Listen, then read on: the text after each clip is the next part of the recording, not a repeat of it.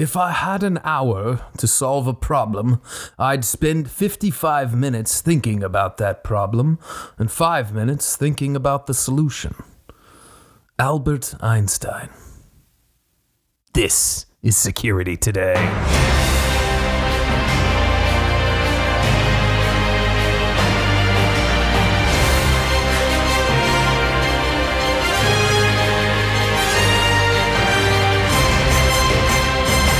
Welcome to Security Today. I am the security industry's most diagnostic bear. I don't know what that means. Interpret it as you will, but that's B-A-E-R. So follow me right now on Instagram and Twitter at Security Bear, B-A-E-R, and this podcast on Instagram at Security Today Podcast. Share this podcast on your Instagram, and there's a chance to win $1 million.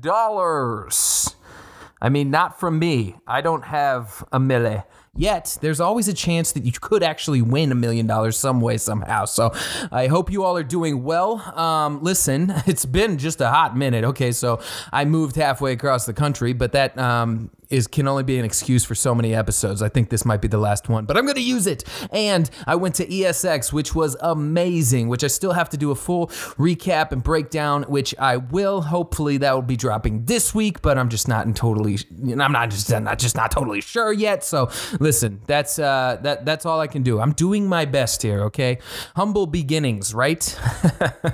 I'm podcasting out of a spare room in my mom's house. That's not a joke, and I don't find shame in it because you know what? My mom's awesome. So anyways, hey, a couple weeks ago, last podcast you listened to was about diagnostics, and we are back to hammer out some more diagnostics. That's right. We talked about how to problem solve. I hope you're using that. I hope you're asking questions. I hope you're doing everything that podcast taught you to do. And this one, we're going to go over some more diagnostics when it comes to troubleshooting. So we'll get started with this week. That's right. Let's talk about what we're going to talk about. The first thing that we're going to bring up this week is IDETER, without the first E, because it stands for immediate deterrence. I don't know why you would get rid of that E, but it is, in fact, one of the MVP winners of 2022 for Security Sales and Integration Magazine. Anyways, we'll talk about that. Next, I'm going to brief you on Hike taking another kick in the nards, which any day Hike Vision or Uniview gets kicked in the nuts is a good day. Also, I can't really mention them anymore on this podcast without adding fuck Hike. All right, there's that. And we're going to get into the meat of it. That's right, diagnostics, which is opens, shorts, and grounds. We're now going to get into some of the techie talk on how to problem solve and play out diagnoses. So pay attention, Joe. This one's for you. I just like to believe that there's a Joe out there listening and he dropped his coffee and looked at his radio really quick. Anyways, let's chat. Finally, someone stepped up and went toe-to-toe with the Red Dragon. The communist lying sack of shit known as Hikvision has controlled the low-cost market of the IP video cameras for a hot minute, until now. Large non-PRC manufacturers, including Hanwha, who's out of Korea, and purposely avoided competing with Dahua and Hikvision in their core stronghold of low-cost commercial cameras, but it's been the running excuse to old Uncle Bear's Instagram DMs for something close to 5 years that the cost just can't be shook by the smaller low-volt outfits. Well, if they don't bid that low dollar amount, then they can't compete with the large companies that are coming in and peddling the Hike. And that point has a point, and I understand where they're coming from. Ultimately, my advice has always been to drop Hike or Dahua for their knowing atrocities that they have helped commit in the Xinjiang province against the Uyghur people, but I did see their point. Well, guess what? Massive low-volt companies who steal jobs from smaller guys because you peddle a genocidally involved company for your go-to-market security strategy. Well, Hanwha just shat all over that parade, didn't it? Hanwha involved Hanwha is launching its lowest cost A series, which the company confirms is targeted to compete against PRC manufacturers, including Dahua and Hikvision, for cost-conscious dealers. Most non-PRC manufacturers, actual ones like Avigilon, Axis, Bosch, Hanwha, etc., not Western relabelers like Provision IR, Spico, or TVT, avoid what is commonly called by executives as the run rate business. And and seen on the shelves of local distributors. Very low-cost cameras and recorders are typically small. Typically smaller dealers will go in and buy the same day for local small jobs. Well, now has something to compete against it. This is good news, especially in the U.S. low-volt companies that provide low-cost security to clients across the nation.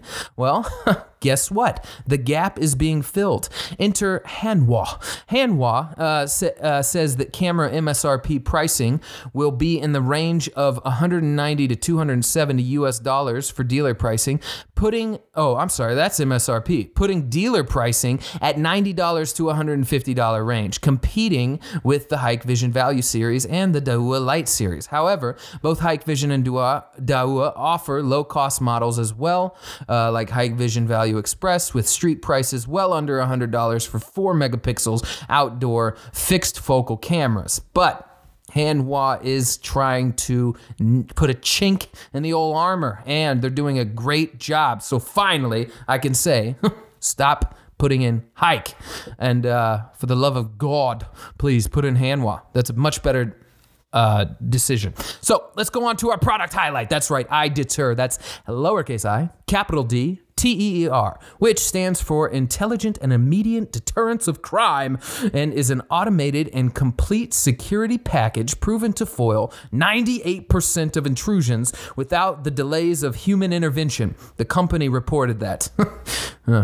I now see how that sounds. The iDeter solution is ready for easy deployment and RMR generation at commercial facilities. It can be used as a standalone security system or to augment guard services with integrated technology at the protected premises. Imagine half of a mixing bowl attached to the wall with lights, camera, and speaker. That's an iDeter product. And they're fully NDAA compliant, ETL listed, FCC certified, and they carry an IP65 environmental rating. I mean, how can they get any better? They call it the Neo Node. That's NIO with a line above it, like an umlaut. They're positioned around the protected premises to detect intrusion with a 4K camera with wide-angle lens, multiple motion detectors, omnidirectional microphone, and quad-core intelligence. We're going to dedicate an episode to this product and other products like it moving forward with live guard and live video monitoring type of capabilities. This is definitely something to go look at, because I think that if you are in security at all, even if it's your side hustle on the weekends, you're doing it or something like that, or you work for a big company and they put in security, this is a product that you can carry. It's called iDeter, and it's pretty much taking the place of, we all know the commercial type of warehouse district buildings that have that like half dome electrical light on it. You can just take that out and put this one in, and now it comes with a camera, a siren, lights to say, hey, get off the property, we see you. So if you got people crossing through your warehouse district on bicycle, or lingering, or going through the trash, or breaking in, or scoping the place out, they will now be alerted that the place is secure. And that, my friends, is called deterrence. Let's get to the meat. Our bud Albert, he's got another quote. He said, "We cannot solve our problems with the same level of thinking that created them." That guy was a genius. Listen, with that, I'm going to go over some opens, grounds, and shorts, okay? So diagnosing a problem is often a large endeavor, because sometimes the problem is buried deep, and it'll take getting some trouble points out of the way to find out what the problem truly is, which we talked about last episode, that the problems can evolve into more problems, but as long as we continue to have solid problem-solving skills and we know how to diagnose specific things to our industry and our panel, then we will succeed. With that, there are some easy things to get out of the way first. Oftentimes, people just think it must be the device. We'll just replace it, which isn't a horrible direction to start in, but it is a horrible habit to get in, because it is easy to show up and something's not working, so you just replace it. But you'll get caught in that. You'll get caught in that noose pretty quick when that device wasn't the problem. If the device isn't working, make sure it's getting power. The old tried and true adage of, is it plugged in, ma'am? That when you call anybody who's in IT and your computer's having problems, have you restarted it? Is it plugged in? Well, it's unfortunate how many times that question actually works. If it doesn't have power, Then get the device on a separate power source that you know is working, and this will often narrow down if it's a wiring issue or if it's the device issue. You can also quickly check IPs. You can see if you can ping the device, make sure that there is power on the output at the panel, verify serials, MACs, card numbers in programming, those sorts of things. A whole plethora of first steps that are soft and not really time consuming. If those aren't shaking the problem out, the tree, then you can move to, well, tier 2, if you will. This can go in a couple different directions depending on what the device is, what the problem is, or if the problem is even consistent or not. That's why last week we talked about the first principle in problem solving. Everybody? Understanding the problem. Those first steps I mentioned above are kind of feeling out the problem to get a better understanding, because we can't solve the problem with the same level of thinking that created it. And this panel, let's be honest, this panel is something that you put in, isn't it? You're back. Those first steps I mentioned above are feeling out the problem, but I want to address a specific route of diagnosis when dealing in physical security systems, IDSs, VMSs, PACSs, that's physical access control systems, and more. And that is diagnosing the wiring. I can say in hundreds of not working alarm and access panels I've stood in front of that the problem often would shake out to the wiring. It wasn't common, but it did happen, and when it did, if you didn't have a few basics, your 5 minutes, well, turned into 5 hours. So let me run through a couple of these. That way, you won't be in the dark next time you're standing in front of that panel that's not working. So some of this might be elementary to you, but that's a good approach if from this angle, so that those who don't know this information can grasp it through a podcast format, and for those who know a little but need more can fill in the dark spots of their understanding and grasp it as well. And if you know a ton of information, well, it's just a good recap to be like, oh yeah, I do try that. I try that. Oh, well, why am I even listening to this podcast? No, it's freaking amazing. That's why. Hey, a circuit is, let me just jump back in here. A circuit is a complete path in which electrons flow from a power source through switches and control devices, ending and returning after powering the load or the device that provides resistance on the circuit. Think of the simplest circuit like this. A power source, like a battery, has a 16-2 wire, that's 16 gauge and 2 wires, usually red and black, running between the battery and a light bulb. The electricity starts from the battery and flows on the red wire through the light bulb. Some people think it's the black wire, don't talk about it, lighting it up, and then returns on the black wire back to the battery. This completes the path. The light bulb is our load because that is what is going to be putting resistance on our circuit. Think of resistance as the measurement of how easy it is to shoot electricity through the circuit. Is it really hard? So much so that the electricity might not even complete the path and light the light bulb? Or is it too easy that it's going to damage the device on the other end of how high the current or flow of electricity is? Now, in your mind, don't shut your eyes, you're probably driving. In your mind, imagine that the red wire is going to go through the light switch and give us some control over the flow of that circuit. Meaning, if we turn the light switch off, the electricity can't get there to the light bulb. And if we turn it on, then the electricity can get there and it turns the light bulb on. Also in your mind, add a fuse on the black wire right next to the power source. That will come in handy later. With all of that in mind, we are now going to talk about an open circuit first. Listen. An open circuit simply means that the loop from the battery to the light bulb and back is broke open. If you're pulling a wire and it nicks a corner or cuts the red wire in half, that's an open. Your switch that we put in simply controlling the open, the switch that we put in is simply controlling an open when it's switched off by breaking open the circuit. Then when you close that circuit, the electricity flows. So sometimes on a panel, when we're detailing wires, they can get scored from the stripping. They can get nicked or bent or moved around on the actual panel in the termination, and they can break and leave your black wire hanging there in the panel of the device, and then the device isn't working. Well, that is an open. When it's right up there next to the terminal, I call it the hanging Chad. That's a 2000s reference for you young guns listening. It can't be difficult to find. It can be difficult to find opens and shorts and grounds because half the time they're out there in the wild somewhere in your wire run in your rat's nest, and so it can be difficult to do. But to troubleshoot an open, there's a couple steps you can take. If your red and your black wires are landing on all your devices, like in a fire alarm, then sometimes you can narrow the short or the open down by knocking that device 6 in the circuit. By knowing that device 6 in the circuit still works, but 7 through 10 are all dead. Well, that means that somewhere between 6 and 7, you might have a problem. If you know how your devices are landed in the circuit, then sometimes you can meter at each device and narrow it down where your wire might be cut. It's the same kind of principle.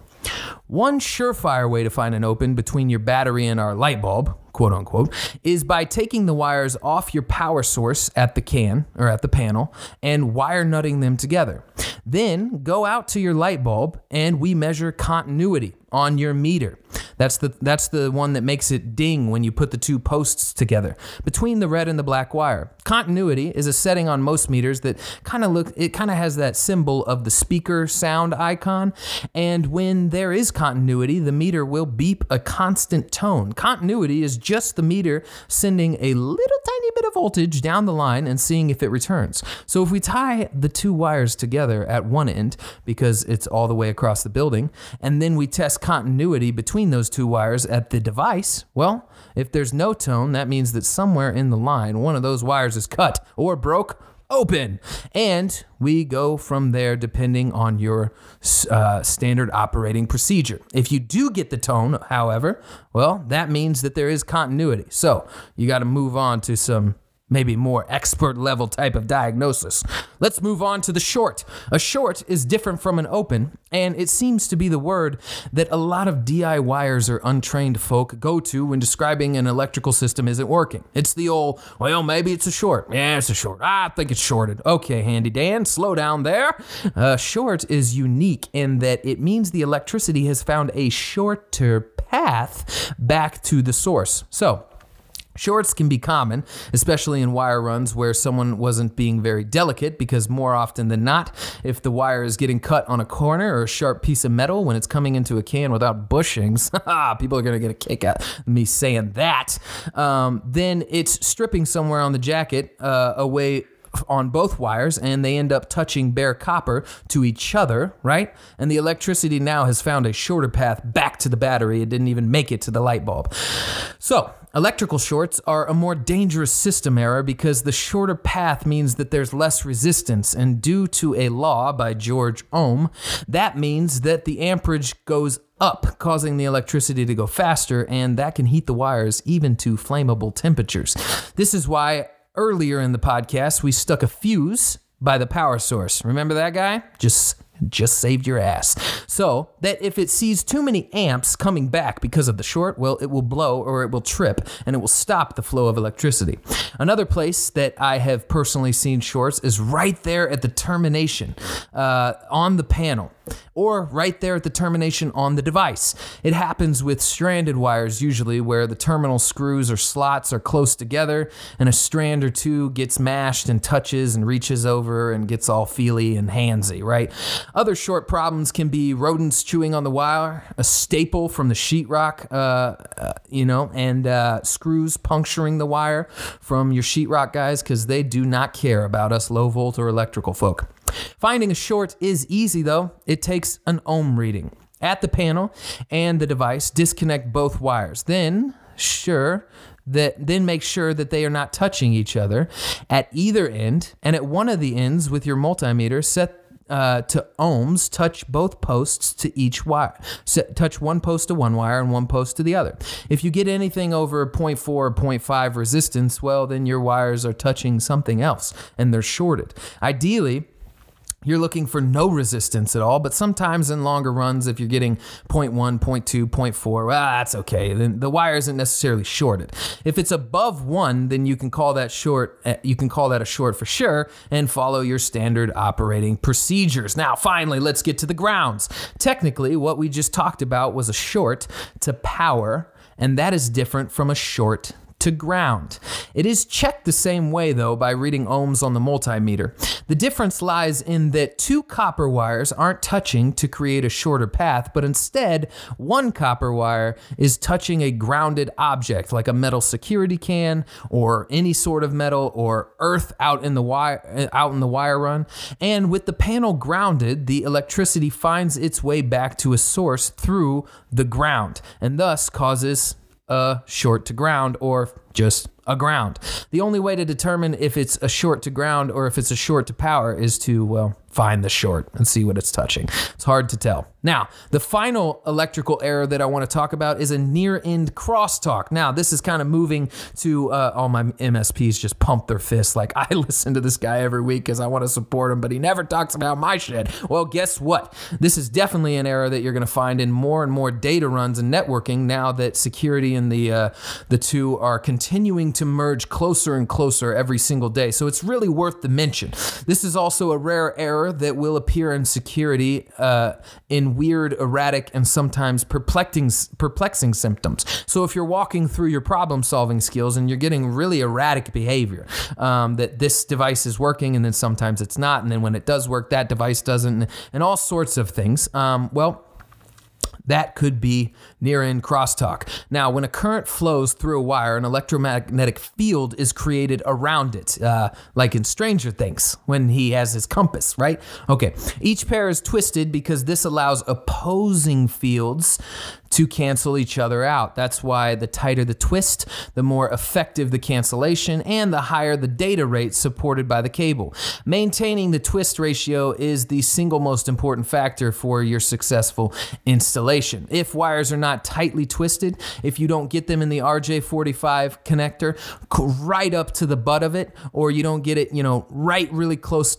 tight, and you have that typical handy Dan where the wires are all strung out and they're straight next to each other, well, that can result in what's called near-end crosstalk, or next. Most of us have experienced a telephone call where we could hear another conversation faintly in the background. If you're anywhere, if you were born anywhere before 2000 or 1999, well, that's called crosstalk. In fact, the name crosstalk derives from telephony applications where talk came across the line. In LANs, local area networks, next occurs when a strong signal on a pair of wires is picked up from the adjacent pair of wires. Next is the portion of the transmitted signal that is electromagnetically coupled back into the received signal. In many cases, excessive crosstalk is due to poorly twisted terminations, like I've mentioned, at connection points. This is why when you see all green lights, hashtag, or at all green lights, go follow him right now, not untwisting the wires before he punches it into the keystone, into his at vertical cable crimpers, hashtag ninja plug. It isn't just because he looks freaking cool doing it. It's because, well, per ANSI TIA 568C.0, your termination should twist right to the punch. Now, if you think you're experiencing crosstalk, then you can use similar to a Fluke DSX cable analyzer, something in those lines. If you are experiencing it, go look that up. And it can tell you if at either end of your termination you're picking up that crosstalk. Now, on all of that, my friends, I leave you with the 2 meters that I use in the field, because how are you going to know how to do all this diagnosis if you don't know which tool to get? I'll tell you, there's a lot of course, there's a lot of debate out there and a lot of guys who say, well, you should use this or you should use that. You can use whatever you want as long as the meter works. But in the field, I use the Fluke 117 and the Fluke 323, which I noticed they actually have a combo package on their website for these two together, which where was I when that was happening? Also, a voltage meter pin like a Fluke 1AC2. These are tools that you can use every day as a service tech and every other job as an install tech. You should invest in them because I know Fluke can be expensive, but you need to invest in your tools because these are the things that are going to be paying you in the future. Now, your continuity setting might not be sending enough voltage down the line if you have a cheap meter, and that can give you a false negative, which can mean hours of work when it could have been 5 minutes. I'm telling you, invest in your tools is investing in yourself. And you better write that shit down, boy. You gang now, rolling in the deep, Adele, because you got the tools to do it.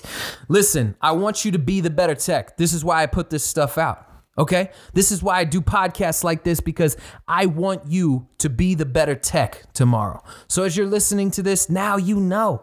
Now you can sound smart and be better. And that's what I'm here for, baby, to make you look good.